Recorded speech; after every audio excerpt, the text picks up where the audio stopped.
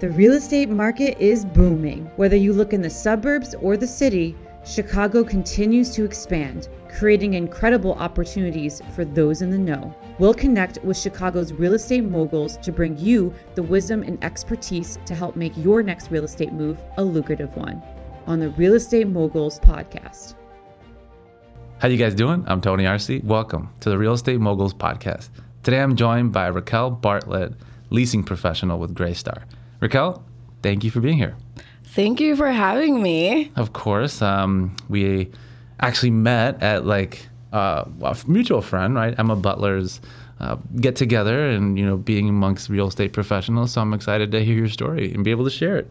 Yes, thank you. I'm so glad I went to that networking event. It worked out. It was a lot of fun, too. It was fun. And Emma's great on top of that. So she's the best. Yeah. Now, Tell me exactly just, one, where you're from and how you got into real estate. Of course. Born and raised here in Chicago.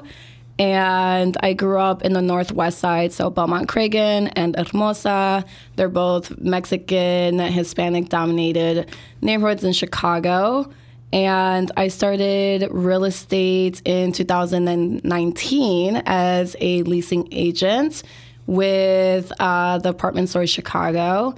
And I acquired my broker's license in 2021 and started working for Berkshire. And I moved over to Compass with one of the best managing brokers ever, Joe Siciliano. So I'll give him a shout out. That's awesome. No, that's really cool. And what drew you to it? Because when we were talking before, you said that sales was not something that you saw yourself ever doing, and here you are in the midst of it. Yes, it makes me laugh to this day that, honestly, I grew up and I was like, I can never be a salesperson. Like, they're just sleazy and shady and lying, and all they care about is the money. And I had to come to a point in my life where I actually had to choose a career. My whole life, I thought I was going to be a marriage and family therapist. And the last semester of my college, I dropped out. I have yet to complete that degree. Wow. Yeah. Yeah, I know it's my last semester. Everyone gives me crap about it. But I wasn't sure. I wanted to start a career right away. And I became a nanny. And after a nanny, I wanted to stop before I burned out. It's very exhausting. It's rewarding, but exhausting. And I knew I didn't want to do it for the rest of my life. And so I did some research on careers where I can make the most money without going back to school. Yeah. And real estate just kept popping up. And I was like, but that's sales. But it just kept calling my name. So I just started to do research, and it was more relationship and building rapport with people and connecting with people and helping them purchase something that they want. I don't have to sell them to buy a house because they already want to buy a house, or I don't have to sell them to sell their house because they need to do these things. Whether they're growing their family or they're downsizing or they're moving and relocating for work or whatever it might be. And so just learning that it's more about connecting people and actually giving them a helping hand from a professional and experts. And I love to know things, and I love to share that knowledge.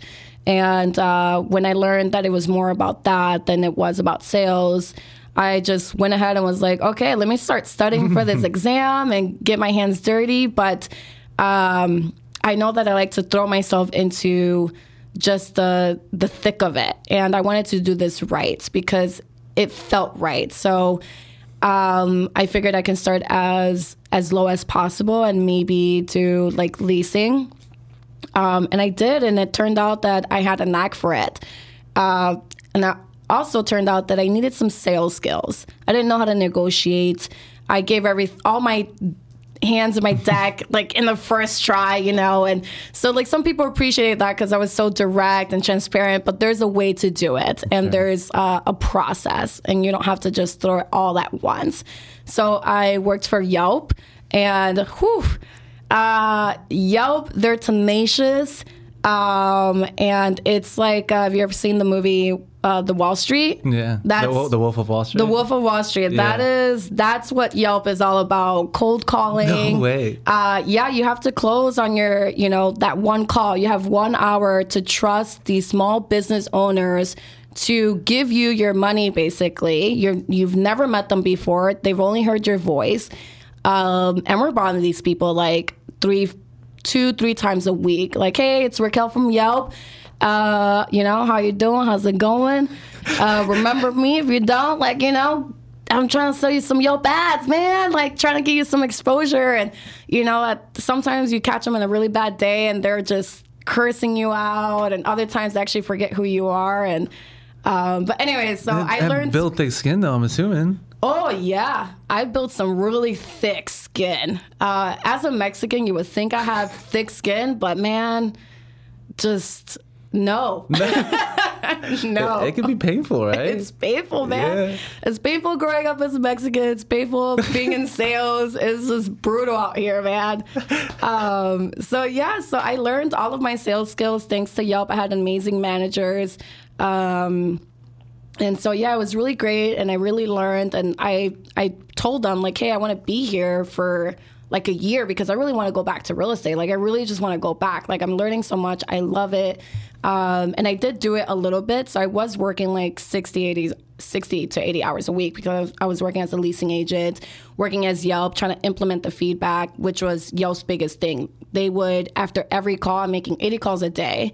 Every call, they're like, what could you have done better? Wow. Why didn't you close that sale? Wow. And if you did close that sale, what can you do the same thing to repeat it the next call? And this is 5 days a week, 80 calls a day. Wow. Implementing feedback after feedback after feedback after feedback. So it was really great because it just really taught you to really get your feedback up on the ground and not dwell in like what you did wrong. Great. You did something wrong. Fix it. Yeah. And move on. Yeah. Yeah. Wow. And what was how long did you work there for? A year. Oh, you did do a year. Yeah. That's crazy. Yeah. I That seems started very high right stress. before COVID. Then it started slowly happening, and then COVID hit. So it was like brutal. Interesting. Yeah. And as you look at kind of where you were before you started in the sales world, what do you notice about who you are now? Like, who have you become that's different? Whether it be more confident or whether just a different personality. You mentioned confidence. So growing up, I think I was always I was brave. I was brave enough to just try things because they just seemed interesting to me. So I would just try things. And then at some point in my life, I did confuse confidence for cockiness. And I noticed it in someone else, and I didn't like that. And I realized that that's a characteristic that I was turning into a habit, and I didn't like it. So I really had to sit down and talk to myself and figure out, like, what you want to do here. Because if you didn't like that in that person, then there's a lot of people who don't like that in you. And I don't like that. So I really had to figure out what that fine line was between confidence and cockiness. And then sales really taught me to be just humble but tenacious. Which is also a fine line that you can fall on either side, and to just keep that balance, I think it's still a lesson I'm still learning. But yeah, sales has definitely taught me to be confident and get back up on my feet as quickly as possible and just keep moving forward. OTTN, on to the next, I like that. Yeah. I like that. Now, tell me about the role that you're in now, because, on one end, we'll get to, why you got into the role, right? Yeah. Going through some personal stuff and the challenges that you're learning through that, right? But now in this role, which you took because of these things that we'll get to, is tell me about what you do and how we can support you in that too. Yeah, of course. So you want to learn more about the leasing professional? Yeah, like what you're doing now, with real estate. Yeah, so right now I'm a leasing professional for a property management group called Greystar, and they manage several luxury high-rise buildings nationally. I know that much. And it's super great. The building that I'm at has 299 units, and each unit is designed to fit a queen-size bed with a 1 or 2 nightstands on either side. And most luxury high-rises, you can maybe fit a full and it'll be really tight. And this building is right smack in the middle of South Loop, so it's super great and very affordable. The market rent is just unmatched, and everything is high end. You have soft close cabinets, LVT, which is luxury vinyl tile, so it looks like real hard wood. You can't tell the difference. Front-loading washer, dishwasher, new appliances. I mean, the whole works. Amazing views from south, southeast, northeast, north. We don't have views of the west, so that's where we're lacking. But I mean, that's okay. But it's all right. You'll be all right. You get south. So you get sunlight all day. Yep, that's a good point. That's a really good point. And I alluded to it, but you went through a divorce, and you had to make some changes. So you went from being a broker or starting that career really, to taking now. I don't say a step back because it's not. It's just a shift, a move. But how have, from a perspective of now stepping into this new role and just how have you balanced the mental part, the emotional part with, there's two stressful things that are happening at once. You're building a business, creating a brand for yourself, but then, on the other end, having to deal with this stressful situation. That's a great question. And, I'm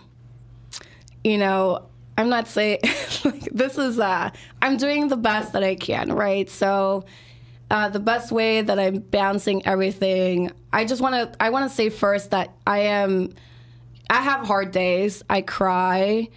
I have meltdowns. I have anxiety attacks. And growing up Mexican, my grandmother always had these like natural remedies, right? I never went to the hospital. Never. ¿Para qué? Estás bien. You're fine. So, I had to learn to ask for help. I had to learn to be okay not being okay.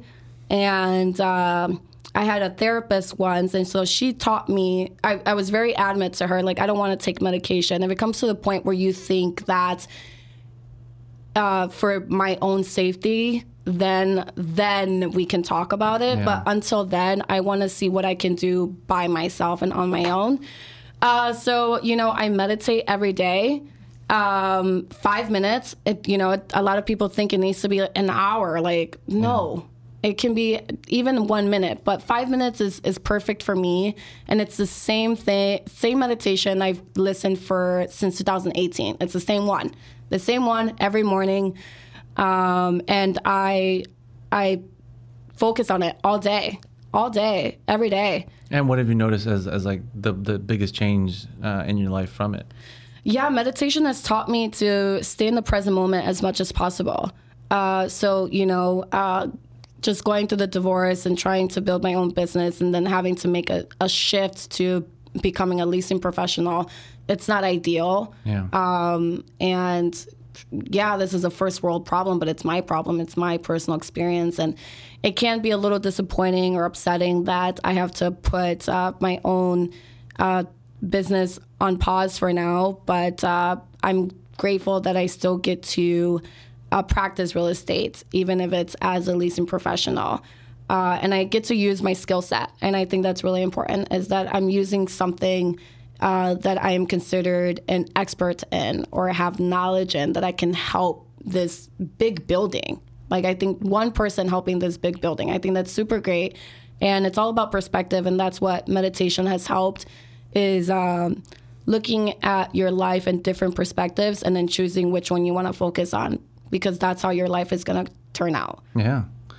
What advice would you give to people that find themselves in that situation like you were in, where you're having to, now you've kind of come out of this on the other end, and you're still going through stuff, and like you said, and I appreciate you being vulnerable and sharing that, because I think it's important. We always tend to look at someone when they put on their happy face and they go out there and they try to look normal, right? And we think, oh, everything's fine, but everyone has their struggles, right? So if someone finds themselves in that situation where they're needed, they find themselves not only in a divorce or something difficult, but now on top of that, they're having to figure out how to now make it on their own or change their career at the same time. Like, what advice would you give to help manage those times? Yeah, I've always looked at people who just always had the best advice, and their life has always looked so put together. And then I learned that those same people are, that same day, they could have just have the worst day possible, but they put a smile on their face. And I think at the time, those people, one thing that I wish they would have come out forward with is given a glimpse of something negative in their life.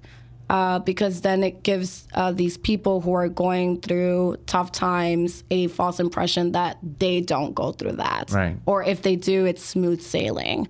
And so my best advice is just to really take a hard look at your life, or just a soft look at your life, and give yourself the perspective. Like, what happened in this day today that is causing you to have such a bad mood right now? And then, like, where are you? Where are you location-wise? How are you feeling? Like, allow yourself to feel that. Don't dwell on it. Just allow yourself to feel on it. And do you want to feel that way for the rest of the day or for the rest of the week? If the answer is no, then what can you do to change that? At least for that moment. It doesn't have to be, for the rest of, if you're going through a divorce, like, it's going to take however long it's going to take. So just focus on that moment. Don't focus on the rest of the day or the rest of the week. Just in that moment right there and then, and that's going to help a lot. It might not seem like it right away, but it definitely helps a lot. I mean, it's very good advice, and it's always easier to talk about after you've been through it, right? Yeah. But I think we need those bits of wisdom and encouragement like, during those times. And so now as you're embarking on this, how are you seeing the future differently, right? How are you using this in terms of your next step from a real estate standpoint? Because obviously when people are leasing, right, it's always good to build those relationships, because they're at some point going to want to buy a home. Exactly. Hopefully, right? At least, Yes. I mean, I think it's the best way to get into real estate, because you only have a handful of people who are just, I'm not saying like you're not good by just going into leasing, but just some people have this natural knack to real estate where they start real estate and they become multimillionaires right away. Yeah. But that's not the case for everyone. And I think going into leasing is just really good, because it might be fast-paced, high-volume sales, but it gives you a chance to build rapport with two handfuls of people. And in a year or 2 or 5, those people are going to be your clients. You don't have to bother your friends. You don't have to bother your family. Like, hey, it's Raquel.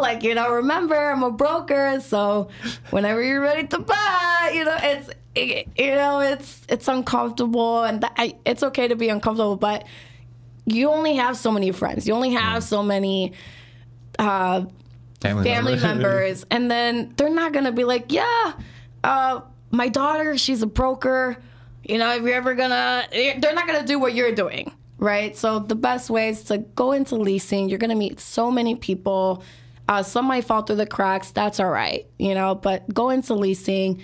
Keep that relationship going. Call them up, take them out for coffee. It doesn't have to be expensive. Shoot them a text, shoot them an email, give them a call. They're not gonna pick up. Leave them a voicemail. It's okay that they don't pick up. All that matters is that you're free advertising yourself. Yeah. You're keeping them in their mind, right? So Coca-Cola, I forget the article, so I'm not going to say any numbers, but you're always thinking Coca-Cola over Pepsi, because they're constantly advertising. You see them in the trucks, you see them in billboards, in the TV. Anywhere you go, you're going to see Coca-Cola like 70 times a day. Like, it's a lot. And especially when you go to Mexico. It's exactly. like, man, that's everywhere. Exactly. It's either Corona or Coca-Cola. Exactly. So you want people to choose Coca-Cola over Pepsi. Be the Coca-Cola, right? And the only way to do that is to call them all the time. Yeah. Or reach out to them all the time. Don't bother them every day. Phil Byers, he was my mentor at Compass. He does like a 33 touch plan. Phil, I'm sorry if this is like a secret, so forgive me. But he does a 33 touch plan. You reach out to these people 33 times a year. It sounds like a lot, but it's not. Do it it's less than 3 times a month. Yeah, so it's just via email, a postcard, a thank you card, a little knick-knack. anything to remind them that you are there to help them buy, sell, or rent. That's amazing. Well, I really appreciate that advice, and I hopefully he does too. It's also complimenting him on his mentorship. So on that, Raquel, I want to thank you for coming in and sharing your story, but also sharing some really good advice and wisdom. Yeah, you're welcome. Appreciate you. Of course.